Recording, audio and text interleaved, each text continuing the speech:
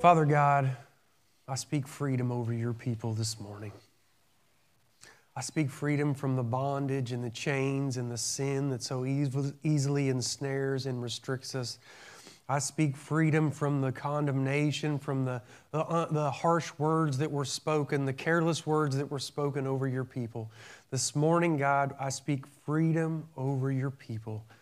I ask that your Spirit would come, that your Spirit would speak amongst your people, that while we came in one way, God, hearing one voice, that today it is your voice that speaks, and that we walk out of here looking more like Jesus than when we walked in. In His mighty name I pray. Amen. Amen. So, I'm super excited this morning. I don't remember the last time I was this excited to preach. And then, last night at I don't know what time, Elizabeth sent me a message and said, I had a whole set list planned for today, and I was driving home a while ago, and I felt like God said, throw it all out and put these others in their place. And this morning, during that one song, I literally had to grab my notes and take them to her and show her, this is why. Just to take you through my process of the week, we're going to be in Acts 7 if you want to turn there. Through my process of the week, last week I did mention that I had already sort of glanced ahead and that there would be some adult-themed material. I will be very careful of the way that I phrase things. I'm not always that way. This morning I will be. But I will tell you that generally speaking, I'll get up in the morning, I'll do a little bit of studying, I'll make a few notes, and then I start trying to get my kids out of bed and around for this day. I have one in particular, I won't name names, Mason, that I have to beat out of bed. He has to leave at 7:45. He's usually up at 7:40 after I've said every 10 minutes it's time to get up. And he says, I know. They say I know. I didn't want to name names. And so I just knew this week would be different. And so I set my alarm for 30 minutes earlier. Usually in the course of the week, I will have one page of notes that on Saturday I will transfer this page of notes to a smaller list of things. And then Sunday morning I get up. I'm old school. I don't type things out. Mitch mentioned I could do talk to text. So I use notebooks. Notebooks, notice. So I have a study notebook and a preaching notebook. So then on Sunday morning, I will take this page of notes and I will apply it to my preaching notebook. Tuesday morning, I realize, I already have 2 full pages of notes this way, and I have some things written this way, and things in all caps, and I don't know how to process all of this, and so I had to bring a whole nother notebook into the process. I will tell you that most of the notes that I took, I want to be able to talk about things from a place of confidence and knowledge. And so a lot of the notes that I took, a lot of the stuff that I studied was just to have it in my head to make sure I have my thought processes lined out. I will say I do have 2 pages of notes, but I am super excited. And yesterday I drove to Mexico and I felt like God was really talking to me. I was almost in tears in the vehicle. So I'm going to read Acts 7. I want you guys to be thinking about something too. We talked about this a little bit, how we want to start letting people find their voice in church. In the near future, I'm going to start having some other people read Scripture for me. Kids, I would like you all to think about doing that. Adults, I would like you all to think about being able to step out in that process. Maybe even some opening prayers, closing prayers type things. I want us to understand that we are the body, okay? Notice I said kids because you all are the church of today. Acts 7, I'm going to read 35 through 53, and I'm going to go as quickly as I can because there's a lot of stuff here, okay? Hopefully some stuff you've never heard or thought about. So, this Moses whom they rejected, saying, I want to read that again. This Moses whom they rejected, saying, who made you a ruler and a judge?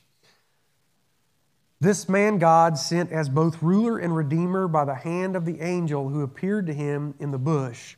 This man led them out, performing wonders and signs in Egypt and at the Red Sea and in the wilderness for 40 years. This is the Moses who said to the Israelites, God will raise up for you a prophet like me from your brothers. This is the one who was in the congregation in the wilderness with the angel who spoke to him at Mount Sinai, and with our fathers, he received living oracles to give us, or living words. Our fathers refused to obey him, but thrust him aside, and in our hearts they turned to Egypt, saying to Aaron, make for us gods who will go before us. As for this Moses who led us out of the land of Egypt, we do not know what has become of him. And they made a calf, in those days, and offered a sacrifice to the idol. They offered a sacrifice to the idol and were rejoicing in the works of their hands. But God turned away and gave them over to worship the host of heaven, as it is written in the book of the prophets. Did you bring to me slain beasts and sacrifices during the 40 years in the wilderness, O house of Israel? You took up the tent of Moloch and the star of your god, Rephan, the images that you made to worship, and I will send you into exile beyond Babylon. Our fathers had the tent of witness in the wilderness, just as he who spoke to Moses directed him to make it according to the pattern that he had seen. Our fathers in turn brought it in with Joshua when they were disposed to the nations that God drove out before our fathers. So it was until the days of David, who found favor in the sight of God and asked to find a dwelling place for the God of Jacob. But it was Solomon who built a house for him. Yet the Most High does not dwell in houses made by hands. As the prophet says, heaven is my throne and the earth is my footstool. What kind of house will you build for me, says the Lord? Or what is the place of my rest? Did not my hand make all of these things? You stiff-necked people, uncircumcised in heart and ears, you always resist the Holy Spirit. As your fathers did, so do you. Which of the prophets did your fathers not persecute? And they killed those who announced beforehand the coming of the righteous one, whom you have now betrayed and murdered. You who received the law as delivered by angels and did not keep it. I know there's a lot there. I want to really jump into this. I want to start here. I repeated this a couple times because it says, this Moses whom they rejected. I want to point out the fact that in rejecting Moses, they actually rejected God. Okay? So that then when Moses goes up onto the mountain, and he is up there for like 40 days in their defense, and they don't know what's happening, that they then down here on the ground have this calf built as an idol, and they begin worshiping it. Think about the things, and I'll give you a list of them in a minute. Think about the things that God has already done for them to bring them out of Egypt, and how quickly they are to forget about it. And so I want to jump on verse 41 and 43. Really, a lot of what I want to talk about is idol worship. So in 41 through 43, it talks about they made the calf, and they offered a sacrifice to the idols, and they were rejoicing in the work of their hands. But God turned away and gave them over to worship the host of heaven, as it is written. And then it says, they took up the tent of Moloch and the star of your god, Rephan. And I don't pronounce everything right. So when I ask you to read the Bible in the future, if you don't know how to pronounce names and words, welcome to the club, okay? I want to point out these things, and in my study, I studied false gods in the Bible, and it was huge. Huge list of false gods, just so you know. But I want to touch on what we call false gods, and I want to touch on what we call idol worship. In the American westernized version of idol worship, when I say you worship idols, the first thing our minds go to is what? The Super Bowl is today, okay? So that's what you'll hear in most American churches is that you worship Patrick Mahomes or you worship the Chiefs. And in fact, the Skit guys did this thing, and it's been a long time ago. Some of y'all probably, may be showing my age. The Skit guys may not be cool anymore. But they did this thing where it was like they showed people in stadiums with their faces painted and they're yelling and they're cheering. And they talked about how this was idol worship. And I do want to say that absolutely yes, you can put anything out of place and worship something above God. You can worship those type of idols. In fact, we label American Idol. We label Hollywood people as stars. And if you notice, you worshiped the star of Rafan or whatever. And so that is it.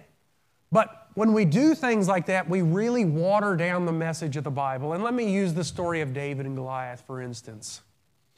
As pastors, we want to give good pictures, and Jesus taught in parables. There's nothing wrong with this. And so we use the story of David and Goliath to preach on you slaying the giant in your life. So you have this giant of sin, or you have this giant of depression, or you have this giant of anxiety, and you will slay it. A couple things on that. Number one, David is a representative of Jesus, not us. Do not idolize David.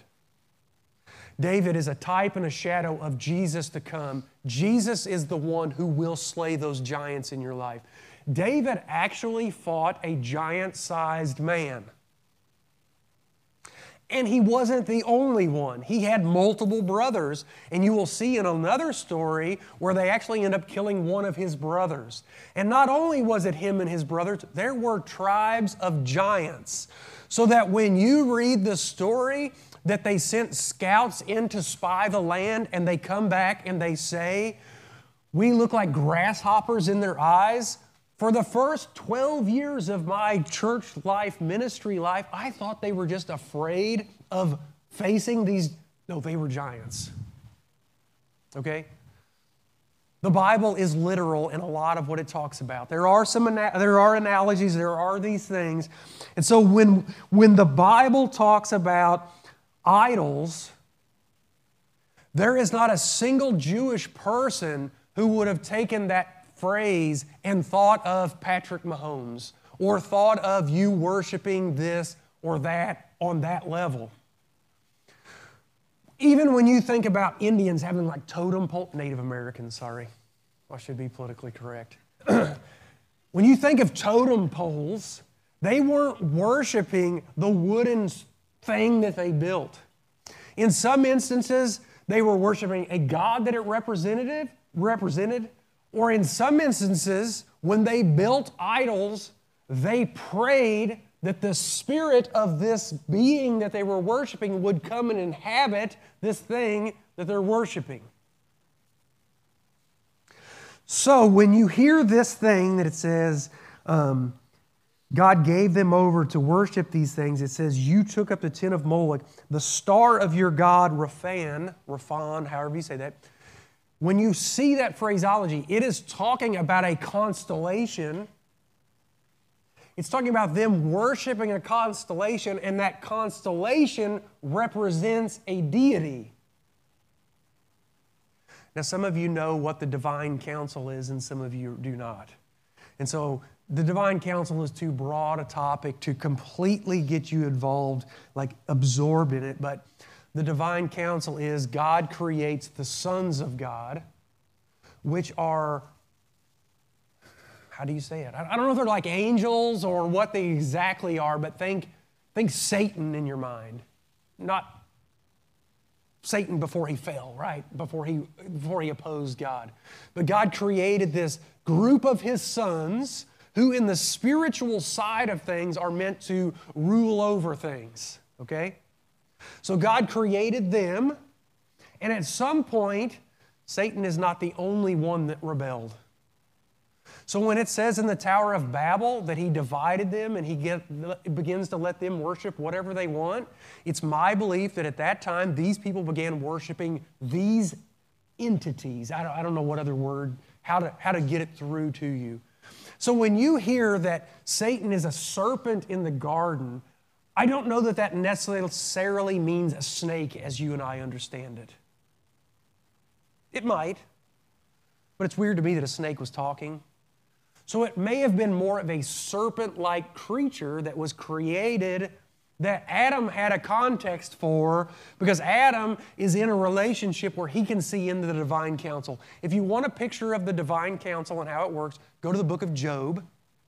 And in the book of Job, the divine counsel has met, and God is ruling over it, and Satan walks into that room, and it's when God says, "Where have you been?" Also remember that Satan is not a name, it is a title. Satan is a deceiver or an accuser. So in the Bible, when it says Satan, it's not always the same entity. There is one opposing force, which is called Lucifer or Beelzebub. I'm not even sure where Beelzebub comes from, okay? I'm doing a very quick, broad thing over this. So when you think about the book of Acts, the Bible is written primarily in Hebrew and Greek. Think about Greek mythology, the pantheon of the gods. When I tell you that I don't think that they're all mythological, don't hear that I'm telling you that they're gods, because they're not. They are created beings. But I believe that some of these beings, such as Moloch, is an actual created being that was worshipped by people. Okay? This is what they believed, not just me. And so when you think about it from this, and then that takes you into the Nephilim and all this other stuff. But so when we think about this, God gives you over to worship these things. What I want you to understand is that biblically speaking, I even looked into how they worshiped false gods. And there's tons and tons of ways. I wrote down a few for my points today. Let me backtrack just a little bit. I'm running too fast. So when you worship the Star of Rephan, you're worshiping a constellation. That will lead you into astrology. How many of you pay attention to astrology? Come up here and let me slap your hand. Okay? So when you hear, I am a Taurus or a Leo or a Pisces or whatever you are aligning yourself with something that is opposite of the image God has created you in. Those things represent other false deities. Okay? I'm hoping somebody's mind is going kaboom right now. Last week I talked about magic, and my wife said, hey, you missed a big point on magic, as you talked about magic is demonic. Okay? If you listen to people who are in the occult, who are practicing witches and warlocks and all this stuff that we think is made up, they will tell you that there's a few things to make actual magic happen. It's the intent of your heart. It's a repetitive saying or phrase, and then it's some sort of supernatural entity coming into agreement with you and helping you out in that moment, okay?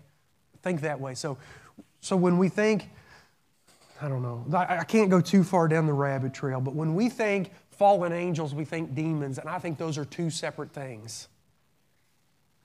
Okay? So fallen angels are these entities that I'm talking about. And so when you hear Moloch, there's lots of people who are smarter than me that have studied this out I've been studying this out for years, and I still have just a very little understanding. People that have studied out for years that say some of these entities like Zeus and Satan and Moloch may be all of the same, just recreating, rebranding himself, okay? So let's jump into types of worship really quick. Mentioned here is animal sacrifice. They made animal sacrifices to these false gods. They built altars. They built statues. They cut themselves.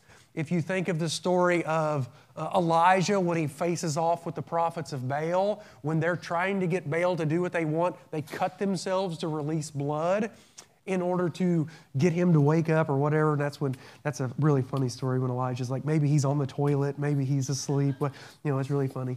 if you like that sort of thing. They cut themselves, they did child sacrifice, and they did sex worship. They did prostitution. You saw cult prostitution. You saw these things, okay? And so you saw all of these things happening in the Old Testament, all right? And so I just want to touch on, because Moloch in particular is one of the ones that's called out here.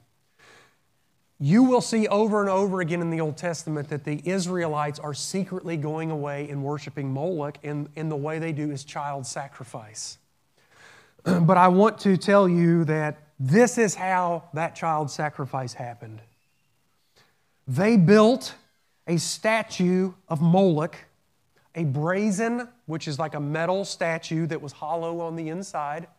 He had the head of an ox, and his hands were stretched out. He had a human body. His hands were outstretched like this with open hands. And they built a fire inside of this statue.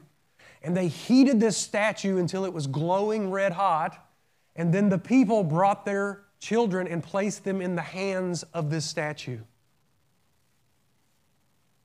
And then the priests who were offering the sacrifice sat around the outside and rhythmically beat on drums to sound out the noise of what you can imagine was taking place when you place a child or a baby in glowing red hands. Does that mortify anyone else? I say this because we say, oh, you're worshiping these idols. And we don't even understand the level at which it was happening here in the Bible, because it's somewhat sanitized in the way God wrote it out. And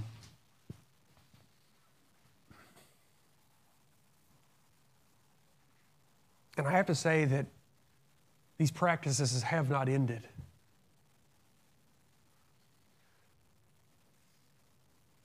So if we understand this properly, if there is an actual being here that's being worshiped in this way, remember that these beings are in opposition to God. Satan was jealous of the relationship that God had with us, and Satan wanted to be worshiped like God. And so these entities, as they got God's image bearers to pull away from Him to worship them in this way, they rejoiced in causing a division between us and God, and they rejoiced in the fact that they were destroying God's image bearers, both physically and spiritually.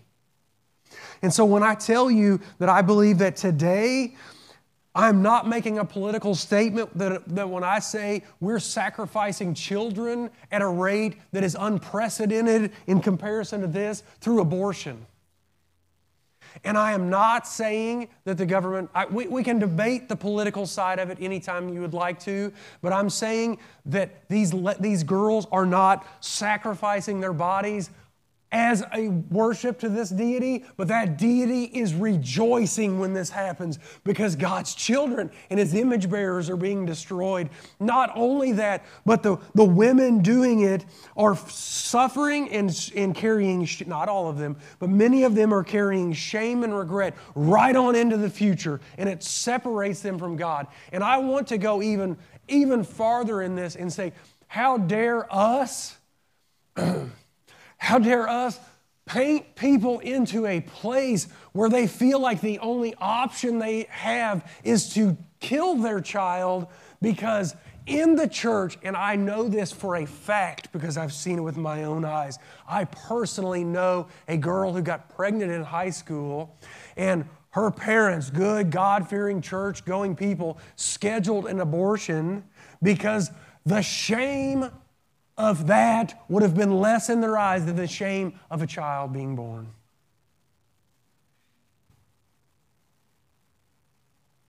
What I'm telling you is,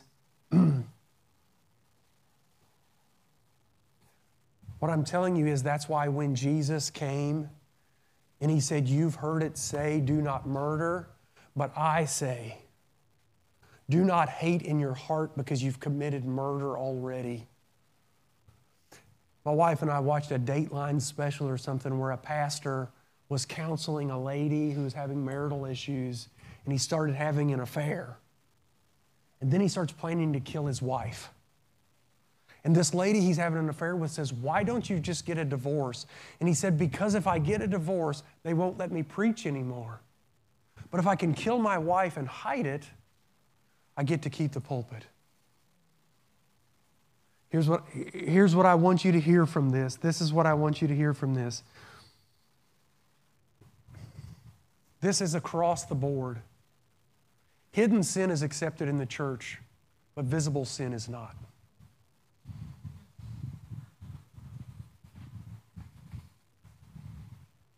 Sexual immorality that can be seen is shouted at and cast out, and those people are run out of the church, condemned and hated and chastised. But if you can commit adultery in secret, we won't even talk about it in the church. If you can be addicted to pornography and I don't know about it, let's not even confront it. Have I stepped on everybody's toes yet, by the way? This is heavy stuff, but I'm telling you that if the church would get things right, this is whitewashed tombs. This is whitewashed tombs. The church people will accept me because I don't cuss anymore. Even though I hate people, even though I'm racist, even though I'm homophobic, whatever, even though I'm whatever, you name it. But you can't see it, so you accept me. Right? It makes me a whitewashed tomb. I much prefer, just so you know, I much prefer someone who comes up to me and knows that I'm a pastor and still cusses. I'm not saying you should cuss. Clean up your language, please. Don't hear that. My wife would get on to me because I like to make inappropriate jokes. And my wife would say, you are across the line. In fact, here's the line of what's clean and here's the line of what's not, and you never come back on the clean side. You're always over there. And for years I was like, Jesus gave me this personality. God gave me this personality. I got a sense of humor. Show me in the Bible. And finally, I did come to terms with the fact that you can be a stumbling block. Sometimes I still go too far sometimes. I'm not completely right. But I'm not saying you don't work on cleaning up what's visible. What I'm saying is when Jesus pointed it out, he said, it's what's inside that matters. And so we get to the point where we have literally made it more acceptable for a girl to kill her child than for her to have a pregnancy out of wedlock within the church. I thought I wrote some other stuff down, yeah. Murder over divorce was better. So it's secret sin is acceptable over visible sin. Jesus even went so far as to say, if you say raka to your brother, which basically means you idiot, then you're basically guilty of murder. I won't even tell you the story about the guy that honked his horn at me this week. I won't even go there because you all may get out the stones and stone me because I was angry. Anyways, let's move on from there. I could whitewash my tomb a little more sometimes. Okay, so what I believe is not that we are offering our children up in abortion. By the way, it's like in America to the tune of 1 million babies a year. Okay. We are also... I could never wrap my mind around these people who do the self-harm and the cutting thing. And I still don't quite understand it, right? I don't.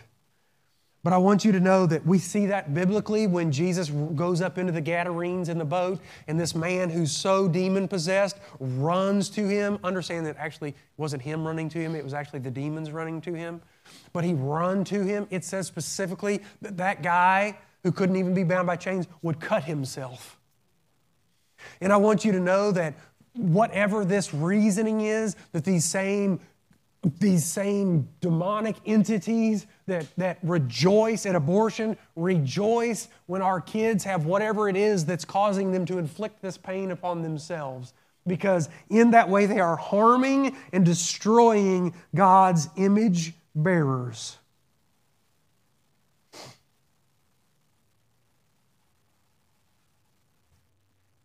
And we don't even really need to go into prostitution, do we? because it's more rampant than ever before. And that physical, intimate thing that takes place there there's a more spiritual side to that than I think any of us realize. It's the reason that God says that we should wait until we're married. Uh-oh, the preacher went there. Oh, don't go there.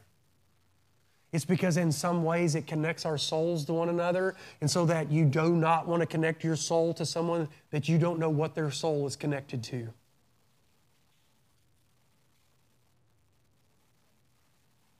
You know. Anyway. Whew, I've already said a lot. I've already said a lot. Okay, and so then the next thing that I saw was, the next part of this that I saw was that these people, it says they've rejected Moses, but they followed him out into the wilderness, right? And so here's what happens is that these things that I'm talking about, if we focus on just cleaning up the outside of ourselves to make ourselves acceptable and presentable to other church people, in other words, put on your church mask, what that does is it leads us, we're not following God. We're not actually following God then. We're actually just following an appearance only. We're just going through the motions. Just like the Israelites were. The Israelites are like, yeah, I don't want to be a slave in Egypt anymore. Take me out. But the minute they're out of that slavery, what do? They just keep looking back. They just keep wanting to go back. In fact, right here in this, it says that God takes them away, but they look back to Egypt with longing in their heart. It leads us, and I'm going to tell you this, at this point, let's be honest, they're not following God, they are following Moses. Only in a physical way, but they are following Moses.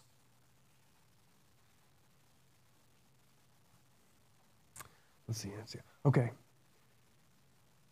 This is what it says. He says, you stiff-necked people, uncircumcised in heart and ears, you always resist the Holy Spirit. Here's what I want you to hear in that, is that the Holy Spirit is inside of you speaking to you. And you all don't need me, I say this all the time, you all don't need me to talk about sin all the time, because you know. You know. And if you would listen to the Holy Spirit, He will convict you of sin, and then it's God working in you that will help. That's why I said, don't idolize David in that story. David's not the giant slayer, Jesus is. That Jesus that's inside of you will help you overcome all of those things. Right? And so it's not for you to follow me, it's not for you to listen to me, but if we're stiff-necked and God says, hey, you need to do this, and we just, nope, not doing it. Nothing ever changes. If we sit in a church service and every time the preacher says something hard, we look at the person beside us and say, I hope you're hearing that, while we're tuning it out of our own ears. Come on, spouses, you know you do it. You know, the preacher said it's the man's job to take the trash out. I told you that was. You listening to that? Sorry, that's personal. Okay, so we refuse to change because we're stiff-necked. In fact, so often it says you have uncircumcised ears, which is a weird phraseology, but you have uncircumcised hearts and ears. And so if our hearts are uncircumcised, we won't even let God in there. We won't let people in there. And if our ears are uncircumcised, that means that when God is trying to talk to us, we ain't listening. Because being circumcised is a sign that you're actually following God. You're one of His, right? So if my ears are circumcised, that means that I'm listening to God because I'm following God. And did you know that's what we're supposed to do as believers? Not just go to church, not just listen to K-Love. It's a life-changing thing. Come to church. I love you guys being here. I love you. And in so doing, we're resisting what the Holy Spirit wants to do. And even then farther, There's a lot of us that as we go farther with God and God's changing us on the inside, we still resist the Holy Spirit. That's when it gets weird, where it's like the Holy Spirit's giving you a word that you're supposed to give to somebody else, and you're like, I ain't doing it. I mean, if you read the Bible and Paul wants to go here and the Holy Spirit says, no, it ain't time, he turns around and he goes back the other way. Okay? These are the things that I'm talking about. We refuse to listen. We resist what God's wanting to do. So I want to show you just real quick a picture of what God did for the Israelites and what Egypt did. What Egypt did was slavery. Egypt oppressed and enslaved. I mean, the Israelites had food. They had shelter. But in the meantime, they're enslaved and oppressed, and at different times their firstborn children are getting killed. I mean, come on now. Why you want to look back to that? And then God shows up.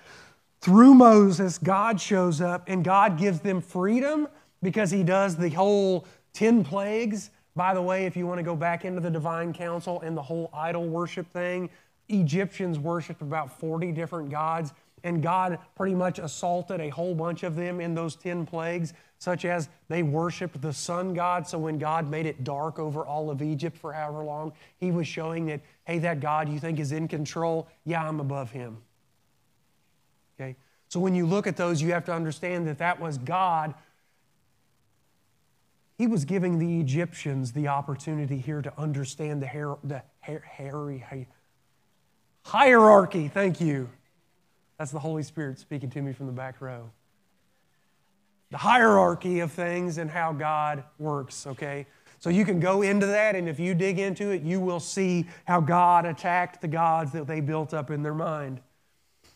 Not only that, when they did get freedom and they run to the sea, and the sea it got them captured in, and here comes their oppressors coming after them. God literally parts the water. Guess what? I mean, even if you look into Greek mythology, there's a god of the water, and God's saying, hey, look, I'm bigger than all of these cats that you think are so cool. Let's see, I lose my place. Where was I? He gives them freedom. He parts the Red Sea. Then when they get out and they begin complaining, because at least in Egypt we had meat pots, He gives them manna from heaven. And when that's not good enough, He gives them quail from heaven to give them some meat in their belly. When they run out of water, God takes a rock and makes water gush forth. He provides every one of their needs. And all of these things He's done before they get to the mountain. They can see God as a pillar of fire and a pillar like a cloud at night or in the day or however it works, whichever, you know what I'm saying, vice versa. They can literally see that happening. And yet, when Moses goes up onto the mountain for a few days, they're down here twiddling their thumbs, and all of a sudden, let's turn back to our old ways, these old things that enslaved and ensnared, and all of a sudden, oh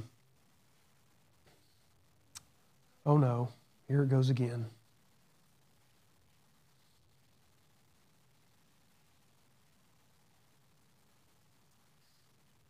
And then in 48:50, he talks about 48 through 50, is that what it is? Yeah. The Most High does not dwell in houses made by hands. As the prophet says, heaven is my throne and the earth is my footstool. What kind of house will you build for me, says the Lord? Or what is the place of my rest? Did not my hand make all these things? You see, there came this time when Jesus comes and dies, and His blood washes away our sins. It doesn't just cover them, it removes them wholly, so that now I can be back in right relationship with God, so that God's Spirit can come dwell on the inside of me. So that now I don't need, listen to me, I am not your Moses.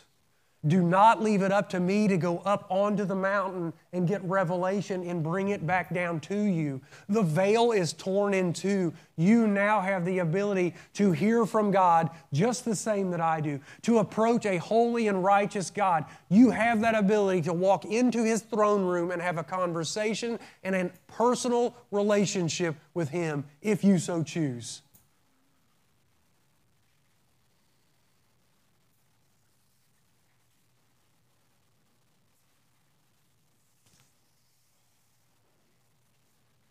was told, sorry, I was told something a couple weeks ago. I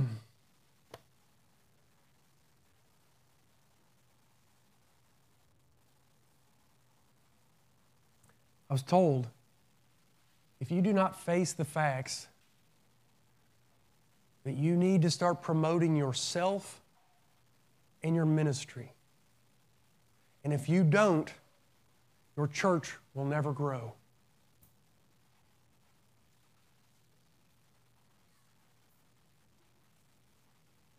So for 2 weeks, I've been processing that. I've been rolling that around in my head. And I've been listening to some podcasts about some mega churches that just collapsed in upon themselves.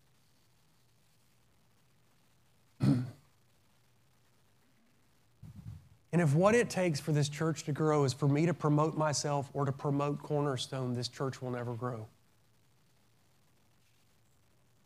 God will not dwell in a house made by human hands. And I'm taking that a step further. If you're part of this body, we will not use God to promote ourselves or our ministry. And what I mean is, I'm not going to put a Jesus fish on the back of my car in order for people to look at me as a Christian and I still flip people off in traffic. Or I'm not just going to wear a Christian shirt so that people recognize me as a Christian. I'm not going to roll around in a Cornerstone church and think that makes me holy. We are going to be a church that uses ourselves to promote God. I will use myself and my life to promote Jesus.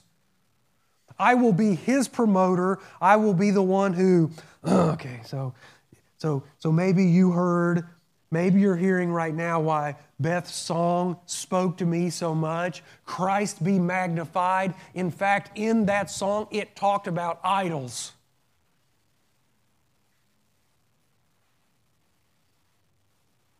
We will not use God to promote or market ourselves or our church.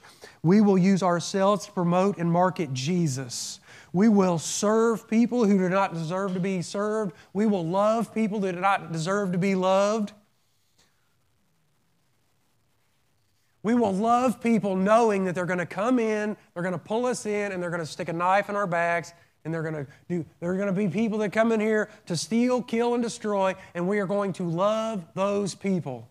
We are going to offer freedom. We are going to speak Jesus. We will follow God and not man, and that includes this guy right here. When God speaks to you, that supersedes what I speak to you. Period. End of sentence. And we will only worship Him.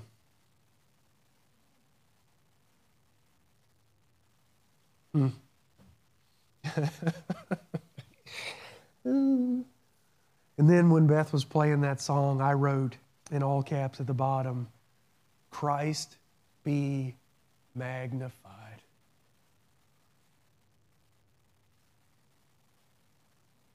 That means for you and I, we have to stretch out our neck. We can't be stiff-necked. So I want you to think about that unequally yoked thing. I should have brought my ox yoke in today. You've all seen a Western movie at some time. When you pull the rein on the horse, it steers where it goes. Let God jerk your head around and lead you where to go. Stop praying in your prayers, God bless what I'm doing, and start praying in your prayers, God show me where you're moving so I can come into agreement with that. Stop getting up and just praying that God would bless other people and start praying, Jesus, how are you interceding on my behalf for God so that I can come into agreement with that? Let's uncircumcise our ear. Let's circumcise our ears and say, God, you speak to me. And if there is something inside of me that is a stumbling block to me following you, then you expose it to me so that I can remove it. If there's something inside of me that keeps people from seeing more of Jesus leaking out of me, then God, you deal with it and you remove it. If there's something in the body that is causing us to be a stumbling block, then you do what you do, God. God, if my heart is not circumcised and I am not allowing you to have full access of every chamber, of every vessel, of every vein, of every artery, then you circumcise my heart and you invade the whole thing, and then you go a little bit farther, you cut off a little bit more so that I would let other people come into my life.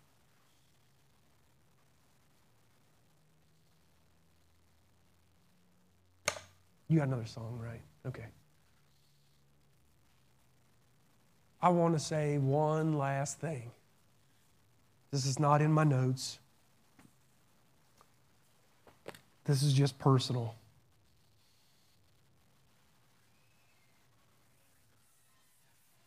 And this isn't me as a pastor. This is me as a man.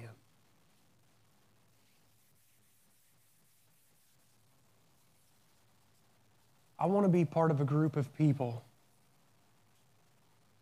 that pushes toward each other, even when things are hard.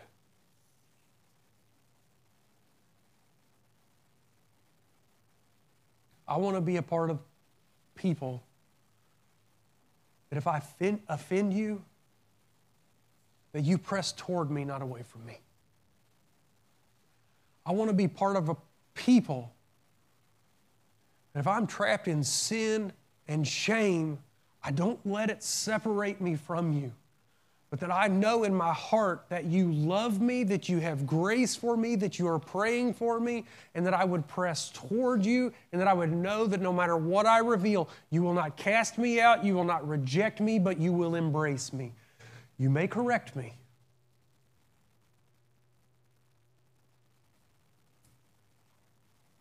And when I'm saying that I cannot do that alone.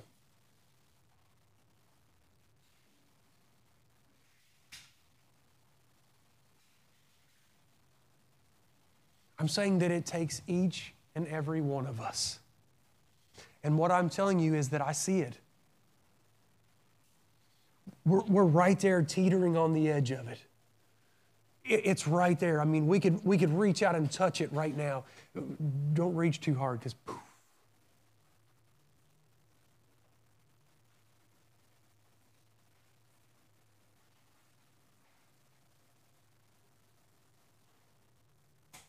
Unity. I'm telling you, when I say I have a vision of the church, I'm not saying God showed me a movie of it.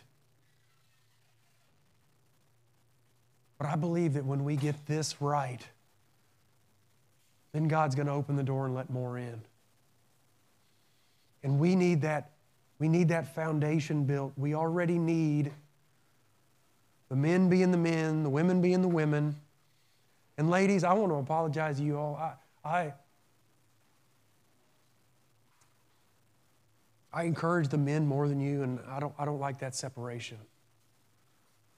God expects just as much of you all as He does of us. I'm just rougher on the men because more times than not I see the men failing than I do the women.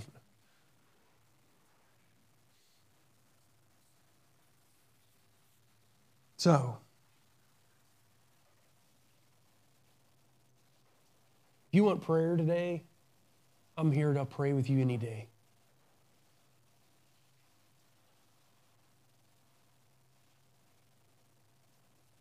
We're going to sing a last worship song here together. And if you want to pray, grab me, grab somebody to pray with you. But I want us to come together closer to the front. Let's just remove like the front 2 rows of chairs. Let's come up here and get close to each other and worship together as a body.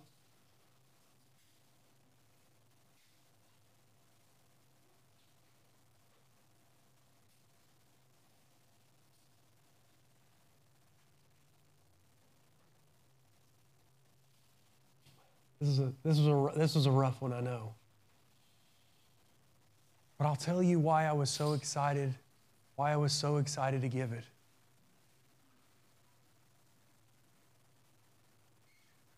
because I can see the freedom.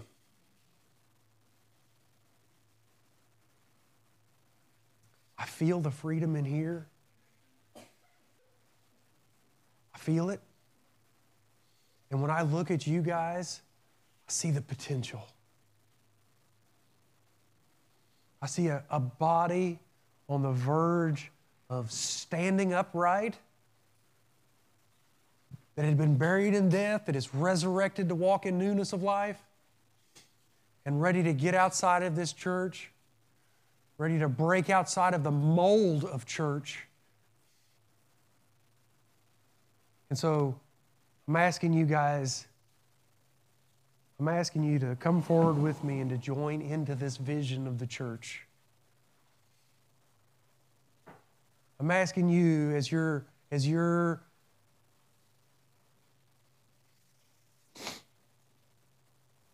we don't have membership. But as your stamp of seal of approval saying, yeah, I want to be part of something like that. I'm going to be an imperfect part of it, but I want to be part of it. I'm asking that you would come forward into this front section. I mean, you don't have to. It's an invitation. It's not an obligation. But as we sing this song, I want to lift up our voices in honor and worship to Him. And that this is like a physical representation of our church grabbing a new gear and stepping in to a new level of being a body of believers in community together. Father God, right now we thank you. God, as we go into this worship service, God, I ask that your Spirit continues speaking. God, I give you permission to circumcise my ears and to circumcise my heart and to limber up my neck and remove the stiffness of my neck. And if there is a Christian brother or sister that sees something in me that needs correction, that I give them the authority to come to me and speak to me. We thank you, God. We love you. We ask that your Spirit keeps speaking in the hearts and the minds of those in attendance today. In Jesus' name I pray. Amen.